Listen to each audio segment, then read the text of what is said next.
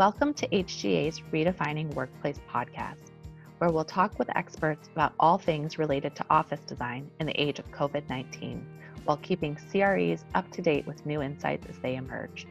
I'm Melissa Pacey, principal at HGA in our San Francisco office, and super excited to be your host today. Today we'll be talking about how changing protocols can be positively reinforced through a temporary signage program.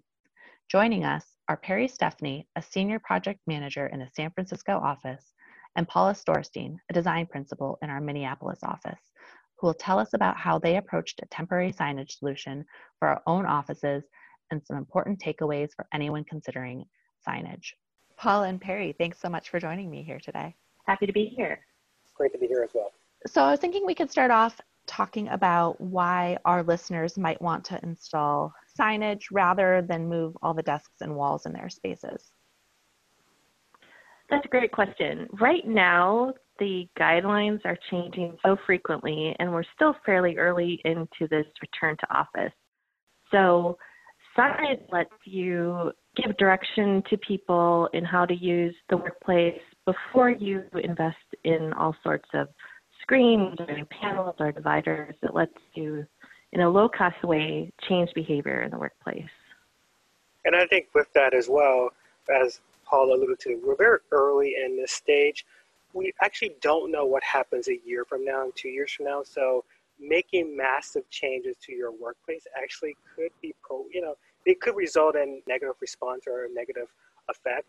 So I think signage is one of those ways to sort of ease that sort of transition without making an investment, without changing the dynamics of your workplace.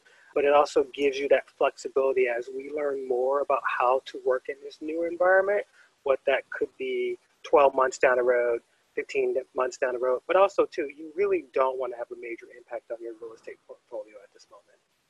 Absolutely. And I think we all know that signage can be a more cost-effective solution as well. But what are some tips and tricks the both of you might have to help keep signage costs down even more for those who are on a budget, as we understand that these times might be especially trying for some companies?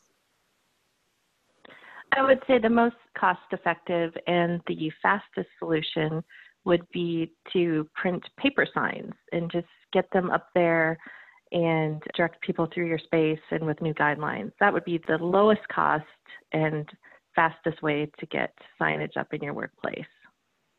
I would agree with that as well. But I also think that because we don't know how long the temporary situation is going to last, I think signage should be at a level in which it stands up for an extended period of time. The cost-effective way, yes, it's a print on paper, but maybe there's a little bit tiny investment where it's on some type of backer that makes it last longer, but far less than full-on fabrication and production. And Perry, do you want to talk about like signage quantities or design things that could help also keep the budget a bit lower? Yeah, so I think what would be important is that you want to look at the areas that have the most traffic, where there's that possibility of people coming together. And so I think if you invest in those areas, you can keep your costs down. Do you need to place signage everywhere? No, I think it's important to sort of look at your circulation pattern to sort of identify those key areas and then focus your signage in that. So that should obviously offset the investment in this. And while we're on that thread, how do you determine the best level of signage and graphics in a space? Obviously, having enough to be impactful, but not so much that it's overwhelming. Well, I think one of the easiest things to do is not to have multiple signs in one location. A single sign, using pictograms are the best way to communicate that sort of new approach to how we're going to move throughout our workplace. And again, as I said before, just finding a location where there's multiple touch points. If you do that, then you don't need to necessarily be too concerned about the areas that are outside of that. And Paul, is there anything that you'd like to add? As I know you've been determining lately where to put signage in our own offices. I think really walking through the space and, like Perry said, finding the most impactful points and really putting them in places where they're noticeable so they catch people's eye The pictogram is important so that it's visually interesting and also has a message that people can really understand and is straightforward. And I would add to that, scale and size are extremely important. You don't want a sign that is so large that you have to stand, 10, 20 feet away just to understand what the direction is. And you also want to keep it simple. And it needs to be somewhat flexible in the respect that anyone can understand exactly what needs to happen at that based on what's on that sign. That's why generally in form of wayfinding, you see a lot more symbols, not a lot of words. So you want to step away from being very text heavy and focus more on that graphical impact. I think it's also helpful if the signs have a little bit of humor to them so that as people are getting these safety directions, they're also, seeing something that makes them smile a little bit, so that in this very kind of serious return to work, there's also a sense of humor and joy. Absolutely. And I'm sure that type of thing will help it stick with them as well and kind of make it more memorable. What are the biggest challenges that the two of you have seen and things that our listeners might want to keep in mind when preparing and implementing a new signage program, especially one that might be temporary? Not over-signing the space, I think, is the biggest challenge. You're looking at all these different locations and you want to tell the users, do this, don't do this. Your tendency is to want to put a sign everywhere. And once you do that, there's too much information and people won't notice the message, will possibly even get a little annoyed by being told with so many directions and things to do. So I think, having restraint in where the message is really important. I think the biggest challenges, or one of the challenges is, how does this temporary signage impact some of your existing signage? Because I think there may be some cases where there could be some conflict. So you sort of have to address, how do you deal with your existing signage? And then also, too, we want to make sure that our signage is working with the facility. And that sounds kind of like abstract, but the point is, you don't want to have too much signage and you don't want to have enough signage. You sort of have to thread that sort of small margin to make sure it's right. And I think also, too, with that, your signage needs are probably going to evolve over time. If this process lasts, longer than any of us are expecting, you may end up having to add more signage as you go through, because I think what we're hearing is that some of the workplaces are going to start with a small population of people occupying the space. Over time, eventually, they're going to increase the number of occupants. Maybe they still stay short of that maximum occupancy, but today maybe only 10% of the population may be in the office. Who says 3 months from now it's going to be 20% or 30%, so on. So then your signage also needs to evolve with that increased amount of headcount coming into the workplace. So I think you have to think big, but you want to start smaller. As someone told me, you have to go slow to go fast in some respects. So I think if elements of the signage, as Perry said, where things are going to be changing, like occupancy, if those parts of the signage are where you can write in an occupancy. So as the occupancy of the office is changed from maybe 25% to 50%, and as the CDC guidelines maybe evolve and all these things change, you're able to change the occupancy in a room, or change where you find the cleaning products, or change the cleaning protocols. So if some of those things can be changeable on the sign that you're able to write in, it'll really help your signage adapt and change through this evolving process. I think one other challenge with the signage that we want to make sure is that do not treat the signage as if it's another expense. I guess what we want to do is we want to fight sort of the complacency about the signage. It's going to be extremely important in a new workplace, so we don't want to lose our investment in making sure that the signage works. We don't want people to think, or as people come on board, it's simply implied we don't need the signage anymore, let's just take it down. No, you're going to need that signage as long as we are in this situation. That's super helpful. And I think just to kind of loop back really quickly to Paula's point about being able to write in, I think it's important for our listeners to know that in order to do that, you need to have a dry erase component added to the signage. And while there is an extra expense to that, the expense is less than having to create multiple signs over time, as well as kind of the headache of like taking them down and ordering them and putting up new signage. And so while that may have a bit of an extra expense, long term, it'll probably save people utilizing it quite a bit of money and just time.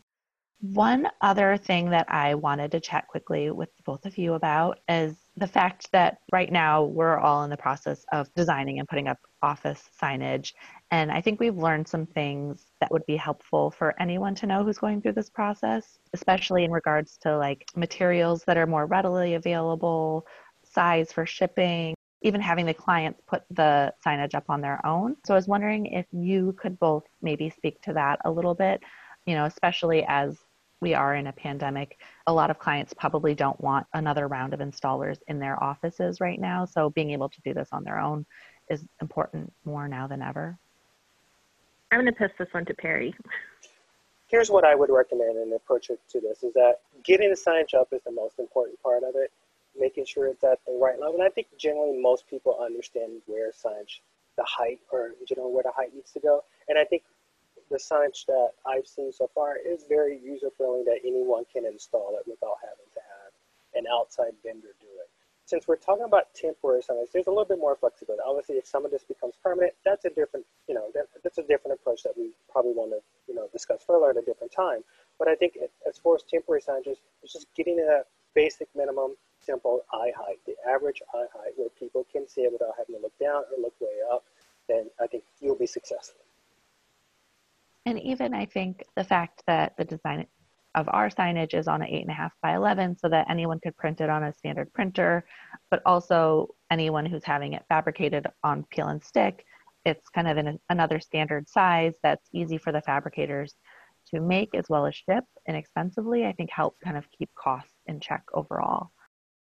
I think one important aspect of this is, since it is temporary signage, you want to make sure that as it's adhered to walls, that it's not damaging your walls, because it will be removed and you don't want to incur a lot of facility costs in repainting walls, or if you're applying something to the floor that, the floor has been damaged. So that adherence not going to damage your existing is important. Absolutely. And I know one of the other things that our team has looked at was the cleanability of signage. Obviously, that cleanability is important right now more than ever. So making sure that these signs can withstand heavy cleaning, but have that temporary quality that you mentioned, Paula, so that they're not creating permanent damage is really important. Mm-hmm. So dialing in the right thickness and tack level of the signage for us was really something that we focused on quite a bit, as well as just kind of the availability of materials, because we weren't trying to find something that was super unique and going to be hard to get a hold of in case we did want to create different signage down the road, so that it all was cohesive. Right. So I think we're finding that the return to office is happening quite quickly for companies. For example, if you're ordering furniture and you need, 8 to 10 to 12 weeks to get something in, signage is something in a couple of weeks as they're planning. And so it just helps them get back to office more quickly. Absolutely. Paula, what do you see are the next steps after you've kind of had that first round of putting up signage? What comes next? So after you've been in the office for a little while, I would recommend that you take a look at how your signage program is working.